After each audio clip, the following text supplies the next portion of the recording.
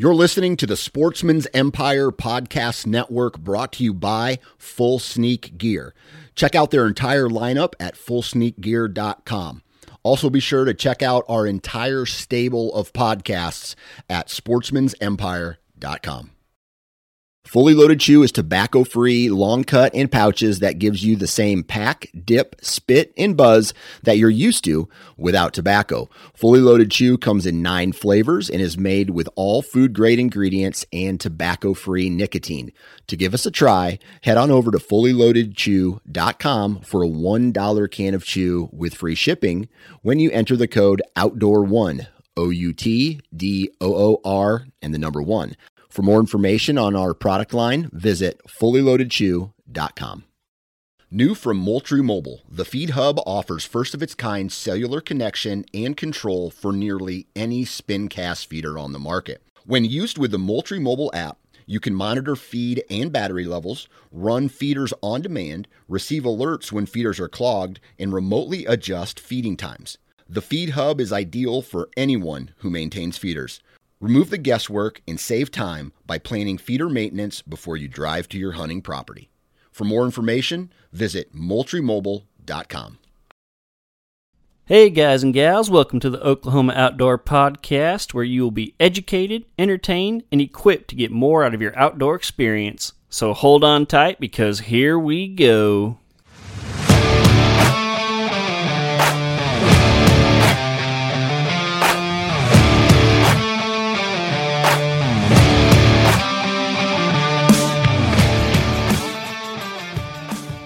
What's up, everybody? I am back from vacation. I've actually been back a few days, but this is my first episode since the vacation.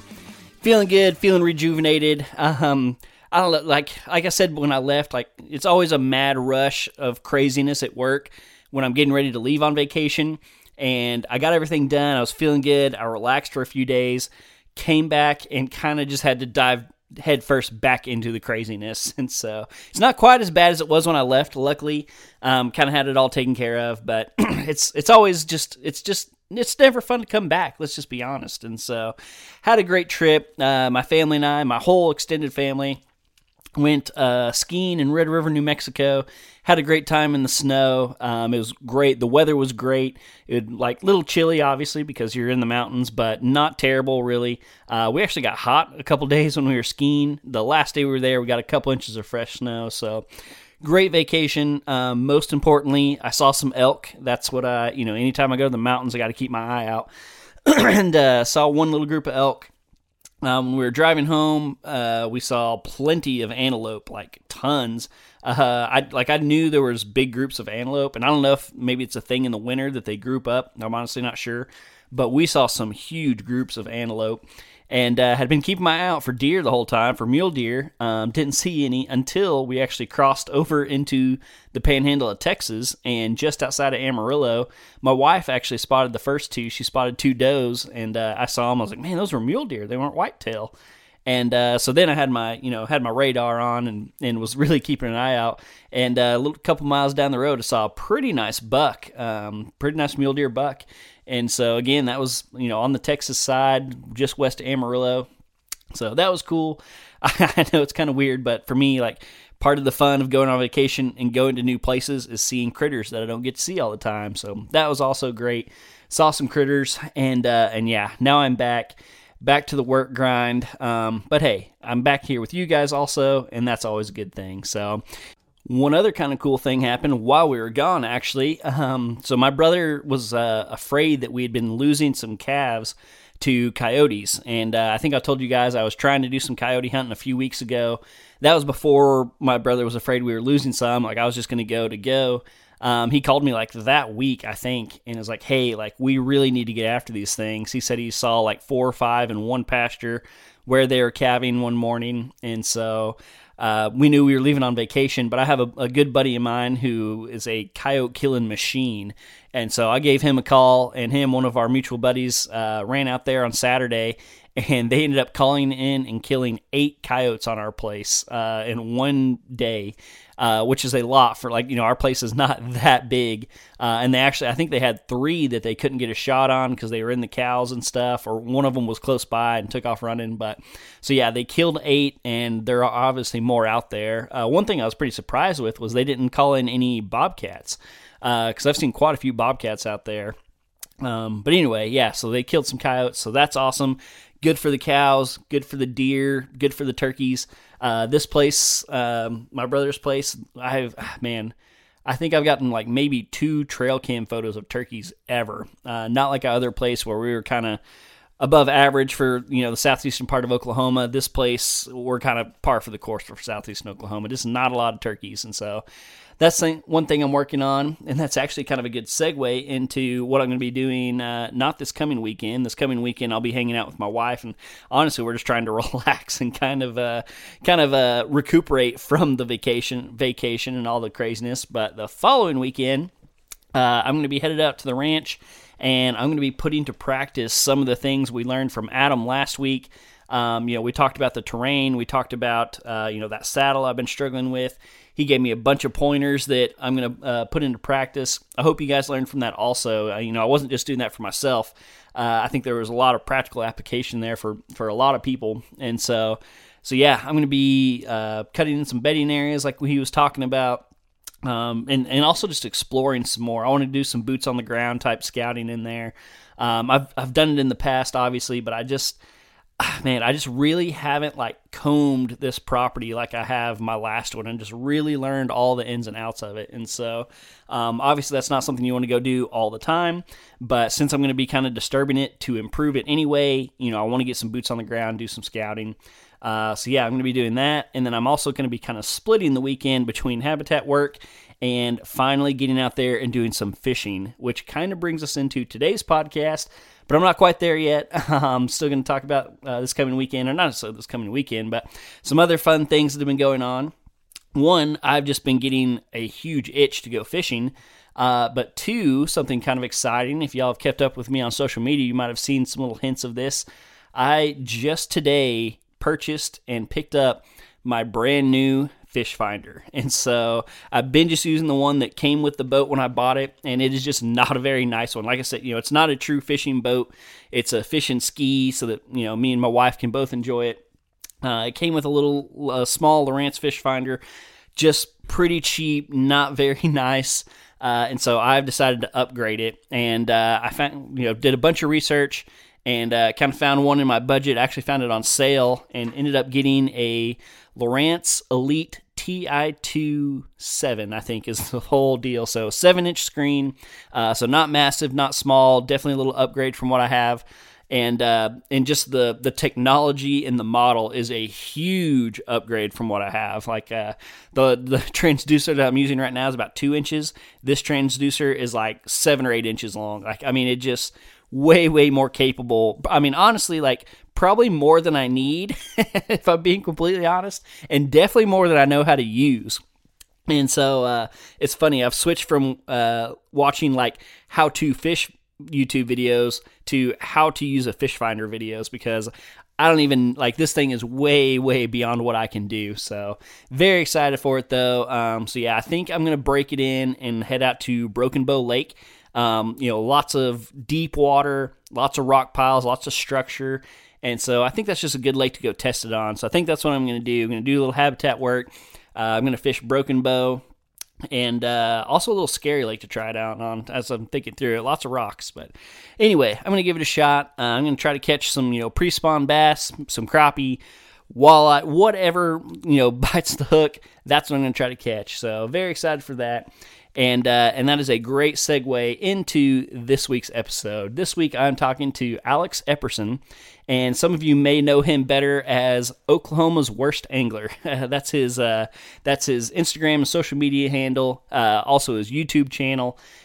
Alex is a great guy. He is a husband, he's a father, he's a vet, Just a really, really cool guy, and he is very passionate about fishing. And so we had a great conversation.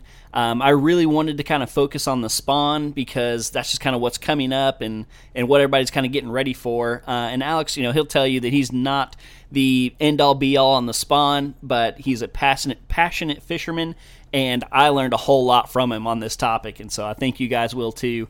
So yeah, we have a great conversation. I'm telling you guys, he's a great guy. Please go support him and his channels. But yeah, so we have a great talk. Like I said, we focus mostly on the spawn, and I've been wanting to get some more fishing content for you guys, and so this is the first of hopefully many fishing episodes that we have coming down the pipe. And so, yeah, I'm going to quit John and jammering. I'm going to let us get into the real episode. And so, with all that being said, here is my episode with Alex Epperson, a.k.a. Oklahoma's Worst Angler. Hey, everybody. Welcome to the show today. Today, I'm talking to Alex Epperson. How you doing, Alex? Good. How you doing, John? I'm doing just fine. It's a little chilly today, a little windy, but other than that, I'm doing pretty good. Alex, real quick before we jump off the deep end, why don't you tell us a little bit about who you are, what you do, and all those fun facts? Okay. Well, I YouTube. Mm-hmm. Fish on YouTube. Mm-hmm. Oklahoma's Worst Angler. I got the name.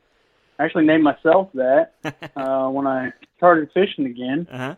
What a lot of people are kind of finding out lately. I mean, there's a lot of people that kind of my day one subscribers that know my story, but fishing and YouTube actually pulled me out of alcoholism. So it's something I've got a real passion for. Always had a passion for fishing, kind of grew up fishing. My daddy, he didn't know much about bass fishing. He doesn't know much about bass fishing. So, I grew up throwing worms and bobbers and fishing for bluegill, like most people do when they first start out fishing. And that's what I did. That's what kind of gave me my passion for it. And then I got back into it. And, I've always had a passion for photography and videography.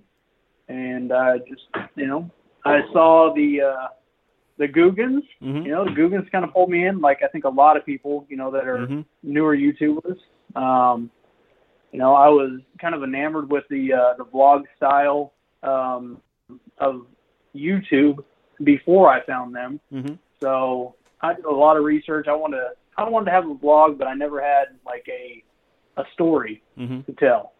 So, I did a lot of research on, just video work because I said, okay, well, if I can't vlog, I can do videos and I can learn photography. And when fishing came back around and pulled me out of that, I just said, you know what, this is what I'm going to do, and jumped in full force and been going strong since probably about 2019. Awesome. Very cool. Yeah. Well, I think you might find that I can give you a run for your money on the worst fisherman side. So growing up, I enjoyed fishing, but just for whatever reason, I always fished like farm ponds, little private ponds or stock tanks, whatever it was. And, I thought I knew how to fish. I thought I was decent at it and stuff. And then last year I made the mistake of buying a boat and getting out there on the big water, and I quickly found out that I know jack squat about fishing. And so it is a whole nother beast. It is, like just kind of for comparison, I feel like I've been hunting in a high fence ranch all this time, and then all of a sudden I decided to like go out and hunt public land, and it's just way harder than I ever imagined. And so that's my fishing story. Yeah. So, yeah. Well, I gave myself this name because there was a day that, we're out there beating the banks, and I was with my buddy John.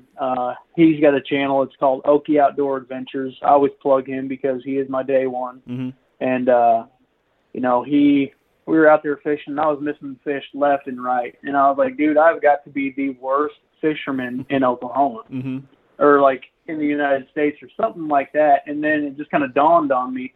I was like, that's it. That's what I'm going to name myself. I'm going to name myself Oklahoma's Worst Angler. And then he coined the whole OWA thing. I mean, OWA has stuck ever since. And, I'll keep this name rocking. And I don't care if I ever get good or not. I will always keep this name. Own it. Yeah.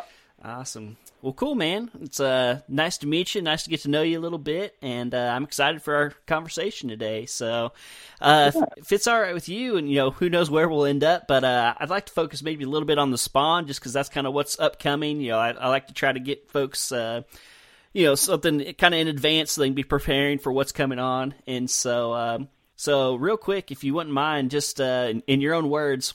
Kind of two questions together. First, just what is the spawn? I feel like this is a term that people hear all the time, but what is the spawn, and kind of vaguely, when is the spawn? Oh, now, what the spawn is, I mean, to just put it simple, it's when you've got, bass that lock up into pairs and make babies, but they will, the males will go in first, and, they'll start fan, or not really fanning, but they'll find a spot to make a bed, and females will come in and fan. When it comes to the whole reproduction and all that, I'm not the most wise. Yeah. I've never claimed to be the most wise on it, but they're going to come up shallow, and the spawn can be one of the toughest times to fish, in my opinion. It can be one of the most frustrating times, at least to catch those females, because those males are so territorial that a lot of the time, you catch one off a bed, you're catching the male. And the male's there to protect the bed, protect the female, keep everything away from them. And then, post-spawn, you got fry guarders. That's where the males hang back and guard their fry. But spawn is that. Now, when is the spawn? That is spawn has been funky the last year, last 2 years, really. We've had some really weird weather. We've had, like you said, today is cold. It's cold down there, but 2 days ago it was 60 degrees. And then tonight it's dropping down into the 20s. And it's tough to really know when these fish are going to spawn. They're going to go off of their biological clock. But, water temp plays a lot to do with it too. But, I think it's going to be another late spawn. I really think it's going to be another late one. I think these fish are probably going to spawn in May all the way up to June, depending on the body of water. Gotcha. Yeah. I mean, saw that a lot last year, with just, again, with the weird air temps, the weird just climate changes that we've had. This winter was not cold at all. Right. I mean, it really turned the fall transition on its head. So it's tough to say when it is. The best signs for telling when, the fish are spawning in your body of water is, if you're out there walking the bank or you're cruising the bank in the boat, and, you start seeing those kind of bald spots up shallow, that's where they're starting to make those beds at. But, I mean, it's really tough to say when right now. And, right about now, we'd be looking at pre-spawn, and a lot of these fish haven't even, gotten to their full winter feed. Some have, some haven't. I mean, I caught a fish probably 3 weeks back out of the lake that, was, from what I could tell, I mean, it was full on wintertime feed up. And this fish that I caught was, I mean, he looked post-spawn. He was paper thin. And it's like, he just didn't get the memo that it's time to feed up. So, we're dealing with a lot of different stuff than we're normally used to seeing as far as fishing goes. Yeah. So it's going to be tough. Yeah. But, I say spawn can be one of the most frustrating times. It can also be one of the most fun times too. And it depends on your style of fishing. And if you do it for the challenge, I like the challenge. I like the challenge of, trying to trick that female into getting, fired up so much to where she wants to come and eat. But yeah, spawn, man, it's just, I really wish that I had a clear, concise answer when it comes to that. But, talking about when it can be, some of the most fun is if you like the challenge, tricking that female into eating. It's almost like you have to catch that male and, or aggravate that male enough to where, he's coming off of that bed, he's chasing the bait away, and essentially what you're trying to do is get that female so frustrated with him that he's not doing his job to where she feels that she has to do it. She has to take over. Gotcha. And that's where it can get fun. Yeah. Now, real quick before we get too far, because I feel you heating up, and so I got to pull you back just a little bit. So we talked a little bit about kind of when it is and what it is and stuff. All right. So now we're set to actually go fishing. So right off the bat, what are you kind of looking for? Like, where are you headed to? What's the are you looking for a certain topography, structure? Basically, where should people be looking for these fish? I want to find those flats. I want to find the flats. I want to find, back in creek mouths. Essentially what we're looking for is, pre-spawn, those fish are going to start moving up. So they're going to kind of come out of the deep, come out of their winter haunts. And I was fortunate enough to learn a lot from Mark Rose just recently. I film, my channel, but I also film for John Sokup. And he fishes the MPFL, and now he's fishing the Opens this year as well. And Mark Rose came in, and we just kind of decided to have a off-the-cuff conversation. And Mark was talking a lot, and, he kind of said something that I've always kind of assumed. And when he confirmed it, it made me feel even better. And like he said that these fish, they will not leave. They normally won't leave where they're spawning, like to go out to the winter haunt, like their winter feed time. They won't go far from where they spawn at. So, you're out there and you're catching fish, out in a deep hole, and, you're scanning around and realize that, there is a big hump that comes up into a flat. Most of the time those fish are staying right around there, and they're going to be moving up. They're going to want to spawn in the shallow where it's, going to get plenty of sunlight. But yeah, I'm looking for flat. I'm looking for, access, to deep water, easy access rather. The back of the creek mouths. I fish a lot of small water. I have a very small boat myself. I mean, it's only like 15.5 foot. But that's what I'm looking for. I grew up a bank fisherman. I started this whole fishing thing again as a bank fisherman. So I've got love for the bank. Just recently, I've been doing a whole lot more offshore fishing. So going back and beating the banks, and what you're looking for, like I said, is those lighter spots in the water, where they've been sanding, where they've kind of been clearing stuff off. You're going to look for, those fish that you're most likely going to see a male that is circling around one certain area. A lot of time you won't see the female at first. You're going to see the male because, they're so well camouflaged that when those males are moving around, you'll catch glimpses of them. So you just got to kind of sit back and watch. I've always been a big proponent of reading the water. Read the water and just sit and look. Get yourself some good polarized sunglasses so you can really kind of cut down that glare. And even if you got dirty water, you're going to be able to you'll be able to see the clearer spots. But it does take a trained eye. It takes a while to really find it. First time that I really fished the spawn was with a buddy of mine, and he's been fishing his whole life. And he was sitting there pointing out. He's like, "Oh, there's a bed right there. There's a bed right there." I was like, "What are you looking at, dude?"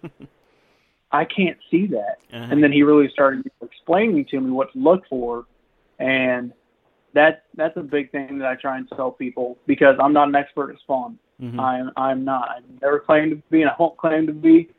But do the research and find out those little differences in the water and on the ground under the water. To look for those little lighter spots, disturbances, in rocks, if you're dealing with that, sand, grass, grass is a lot easier, I think, because you're going to find bald spots there. So. Gotcha. What kind of depth are you talking here? I mean, will they go as deep as 5 feet, or are they going to be 3 and up? What about that? I think it really depends on the water. It depends on the lake. Mm-hmm. Normally I'm seeing them between 2 to 5 foot. Mm-hmm. That, I can really tell, depending on the water clarity as well. Yeah. Gotcha.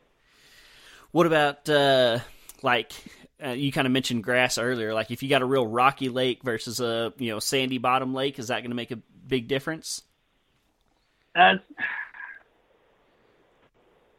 Yeah, that's a good question. And, like me personally, like I love grass lakes. I fish a lot of grass lakes. Gotcha. That's what I know. That's what I like. Mm-hmm. I do know, in the sand, it's going to be, it's kind of like just echoing what I said. It's going to be, you're going to see that little bit of a clear spot on the ground, in the water. Yeah. And it sounds weird talking about that, like the ground is going to be a little bit lighter. It's going to be a little bit smoother, but you're talking about in the water, right? Just where they've been fanning at and where they're, trying to lock down. Mm-hmm. But again, the biggest indication is just seeing those smaller, faster moving fish, which are going to be the males. Uh-huh. And that's going to, you got to watch them and just see where they keep circling back to. Because that's going to lead you to the female. Gotcha. All right. So we've talked about finding them. Now let's talk about catching them. So you're out there, you see your bed, or maybe you're still looking for your bed. What do you like? Or basically, just how you fishing? What are you throwing? How you throwing it? Just kind of walk us through basically your whole process. So a lot of guys like brighter colors, and it's age-old debate. I think that is the brighter color going to is it to aggravate the fish more, or is it to make it easier to see your bait? And I think it's a mixture of both. I've done both. White is a big color during spawn because it's easy to see for both of you. For you as the angler and for the fish that you're trying to catch. But you want to find that bed. So first step is finding those males, kind of cruising around because they are a lot easier to see. Find out where the female is at because she's going to be, not far from it. I can't think of a time that I saw a female on a bed, more than 3 foot away from her bed. Unless I had been, aggravating her enough and chasing her off the bed, with a bait or anything like that. And there's times that, those fish, depending on the water that you're fishing, if it's pressured, they're going to be wise to it. They're going to know exactly what you're doing, and they will not bite. And you got to go, try all kinds of different baits. I'm going to go about spawning a little bit differently this year. They do not want any bluegill near them. Not only do they feed on bluegill a lot, but bluegill feed on their eggs. And bluegill just absolutely piss bass off. So I'm going to get those, whether it be a bottom swim bait or, something suspending or something like that, that I can really just kind of park right over that bed. Yeah. Park over the bed, park on the bed, anything like that. I mean, jigs, you hear about jigs, the stick baits. You can do all that. You can put, a craw on there and catch them, but I want to go about it a little bit differently. I want to try and catch them just a little bit differently. I want to try and, put a realistic bluegill bait on a bed and, see if that gives me any kind of different success than what I've had in the past by throwing, say a craw or a wacky rig Senko or a Texas rig Senko, anything like that. Yeah. Man, you're singing to the choir right now. I'm going to say you're a little bit above my head. Like I said, I've fished a lot, but I've never gotten this technical. So I'm eating it up. So I'm just going to keep listening, just keep going. So, one thing I had here, and you mentioned it a little bit earlier, is like, when you're fishing these beds, are you trying to finesse it a little bit and kind of put your bait where you want it? Or are you kind of just like trying to be aggressive and kind of get in their face? Well, I think that really depends on, your bait choice. I think in the past, and like the big thing was always, try and be as subtle as possible. Mm-hmm. Try and be as subtle as possible so you're not spooking that male or that female off the bed. You want to keep them on the bed. Mm-hmm. So you want to cast past them. You want to cast past the bed and then bring it on to it. Mm-hmm. Or if you're going, really finessey like a drop shot, even a Ned rig. Mm-hmm. I think a lot of people probably fish Ned rigs on beds more so than they want to admit. Yeah. Because that is a very finessey bait, and you can just drop it right in there, drop it right on them, and it's not going to cause a lot of disturbance. Mm-hmm. But then if I'm going in with a swim bait, and when I say swim bait, I'm talking like something that is going to be 5-6 inches or bigger. Mm-hmm. I'm going to put that past the bed, and then I'm going to bring it in hot. Yeah. I'm going to bring it in real aggressive. So it's kind of, I think there's no happy medium. Mm-hmm. You've got to be either very technical and finessey with it and, bring it in very subtle, or you got to go in hot and you got to go in aggressive. So all depending on your bait. Yeah. So if you're going to, let's say, throw a swim bait out there, let's say, you can see the bed and you can see the female. Are you aiming for the female or are you aiming for the bed to kind of trigger that reaction? If I'm throwing, say I'm throwing a glide bait. Mm-hmm. If I'm throwing a glide bait, I'm going to throw it past the bed, mm-hmm. and then I'm going to kind of meander it towards there, and then when I'm getting maybe 3 or 4 foot away, I want to try and read her reaction and see if she sees it. If she's, kind of nosing towards it and is getting aggressive, then I'm going to bring it in hot. And kind of burn it really quick to where it either spooks her and she leaves that bed, and then I leave that glide bait over the bed mm-hmm. to where she's going to get so mad and come burning into, chase that bluegill or that bait fish off of there. Mm-hmm. If she's not paying attention to it, I'm just going to meander it in and then park it on the bed. Gotcha. So I'm always shooting for the bed. You don't want to shoot for, the fish as much. You want to go for the bed because they are guarding that bed. Gotcha. All right. Man, you're coming up with a lot of questions here. Again, this is all kind of, I wouldn't say it's new to me. Like, I've heard all this stuff, just not very experienced with it. So, like I said, loving it. So you mentioned, sometimes you got to get that male out of the way. Is that a strategy to catch the male and try to get him out of the way? Or is that more, you run a chance of spooking the female off if you do that?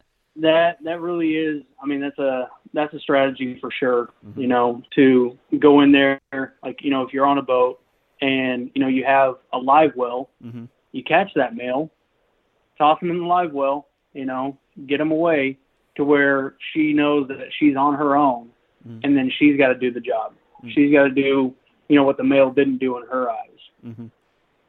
Gotcha. So now if you don't have that, mm-hmm.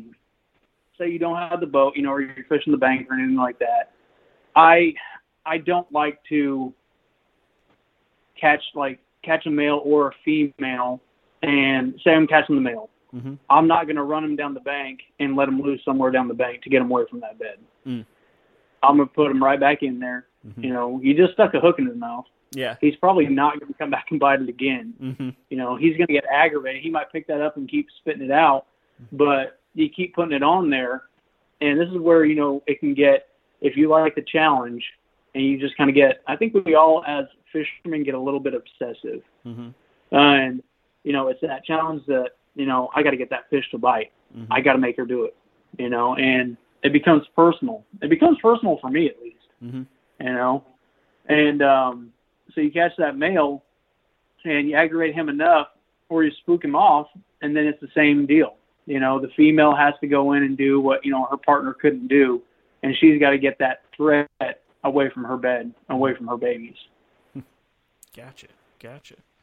All right. Flip side, let's say you spook the female. And again, like I've never done this before. Is she gone for the day? I mean, is it time to give up? Will she come back in 10 minutes? What happens then? I think that is when, if you do spook that female completely off and she leaves that bed, then you need to leave. Leave, go away, come back to it. You can always come back, because most likely she'll come back too, but you can always come back. Gotcha. But, going in there and just, it's kind of that fine balance when it comes to spawn fishing is, how much distress do you want to cause that fish? Do you want that fish, to do what it's supposed to do and make more babies so we can catch more later down the road, or our kids can catch them? I'm a big proponent of, trying to keep the stress level down as much as possible. And, which some people can say, we're taking a male off of there and put them in the live well, it's just going to stress them out. It's really not going to. It's not going to do much at all. As long as you stay close by, he's in that live well, it's dark, he's in water. He's not in his home, but he's going to be a lot more calm. And then you just put him right back in there where he can go back to his mate. But you spook that female to where she's not circling back, within 2 to 3 minutes, move on. Gotcha. Move on and come back to it. Yeah. Gotcha. I like it. Very good advice. Man, I'm trying to think. I had a question come to mind, and now I can't think of it. You kind of mentioned you're going to be doing the bluegill licking baits. What are some of the more like traditional baits that people throw? Definitely like a Texas rig crawl, creature bait, jigs too. But more often than not, it's going to be some kind of Texas rig. That's what I think of. Whether it be a Texas rig or a wacky rig, I think a lot of the time it's going to be a Texas rig crawl or a creature, and then a stick bait. Texas rig, wacky rig, something like that. A lot of guys, will swear by, lizards. And again, I really think it depends on, the region that you live in. Us being down south, craws are huge. Yeah. So, gotcha. And then I think a lot of the time you want to go with not something terribly big. Trying to stay as natural as possible to make them think that it is real. Yeah. All right. I got a fun general question that I always like asking fishing guests. You get one rod and reel combo. What you going with? For spawn or just in general? Just in general. Like you going medium weight rod, spinning reel versus bait cast. If you just had to pick one for the rest of your life, what would you go with? And it doesn't have to be for like the rest of my life. Yeah, it doesn't have to be brand specific. Just Yeah, it would be a 7-gear ratio bait caster with a heavy power rod. Gotcha. Heavy, huh? Interesting. Yep. I'm a heavy power guy. Okay. Awesome. Cool, man. Well, any other random spawn tips or tricks you can think of? No. I think the big thing that I would tell your listeners and tell you is, try and do it different than the way it's been done. Pretty much that we've always been taught, or learned.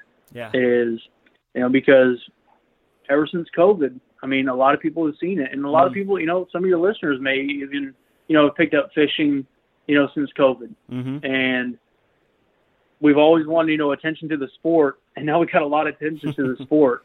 So these fish are getting harder to catch because they're seeing more and more of the baits. So you want to go about it a little bit differently. And that's why I say, I'm going to try and do it with swim baits, or I'm going to go, the complete opposite side of things, and I'm going to pick up that spinning rod, and I'm going to throw a drop shot in there, or I'm going to throw a Ned rig in there. I'm going to go big, or I'm going to go small. I'm not really going to go in between this year as much. I really want to focus on, like I said, trying to figure out if, a swim bait is going to generate more attention and catch me more, or if going the finesse route is going to be, better. That's what I'm going to try and do. And that's what I would say, to the listeners is try and do it differently. Don't go, obviously keep the Texas rig handy, but try and do something different, because we don't get better if we don't challenge ourselves. Yeah. So, you got to challenge yourself. You got to do it, something that you're not comfortable with. And that was me all last year. I kind of got into swim baits a little bit in 2020. And 2021, I told myself that I was going to focus heavily on swim baits, try and learn as much as I can. And when I'm talking swim baits, I'm talking like big swim baits, 2 ounce minimum. I wanted to learn everything that I could about, the bigger rods, bigger reels, bigger line, and, that it's not one size fits all, So challenging ourselves makes us better anglers. Yeah. So for the spawn, try and do something different. Try and do something other than just, a regular Texas rig or a wacky rig, whatever it may be. But like I said, keep them handy, but try and do it different and just see, if you can master a technique that you were not comfortable with beforehand. I like it. I also think you just told me that I picked the worst time in the world to try to learn fishing. So, my little corner of southeast Oklahoma, COVID wasn't too big of a deal, but I'd been dreaming of a boat for a long time and got one, and it's not even a true bass boat. I got a fishing ski, so me and the wife can both enjoy it. Yeah. But but like I said, I've been out there, and man, I've been struggling. Last year, took the boat out several times, and it was just a struggle every single time. And I'd be lying if I said the Googan guys didn't have a little bit for me, kind of getting back into it. And man, it's fun, and it's something that keeps me going year round. I think I'll probably always be a hunter first, but I'm just I love being outside. It's a great thing to do in the summer. And I feel like the more I do it, the more I get into it. And I think part of it was probably like you were talking, like that challenge, like it's almost frustrating me that I'm not good at it. And that just makes me want to do it more. Yeah. So I think that's a big part of it. Like I kind of put, fishing in the same category as hunting in my mindset. Like, you're hunting these fish, and not in the same sense, hunting, but, you are literally, you're going to where they live and you're trying to trick them into messing up. Yep.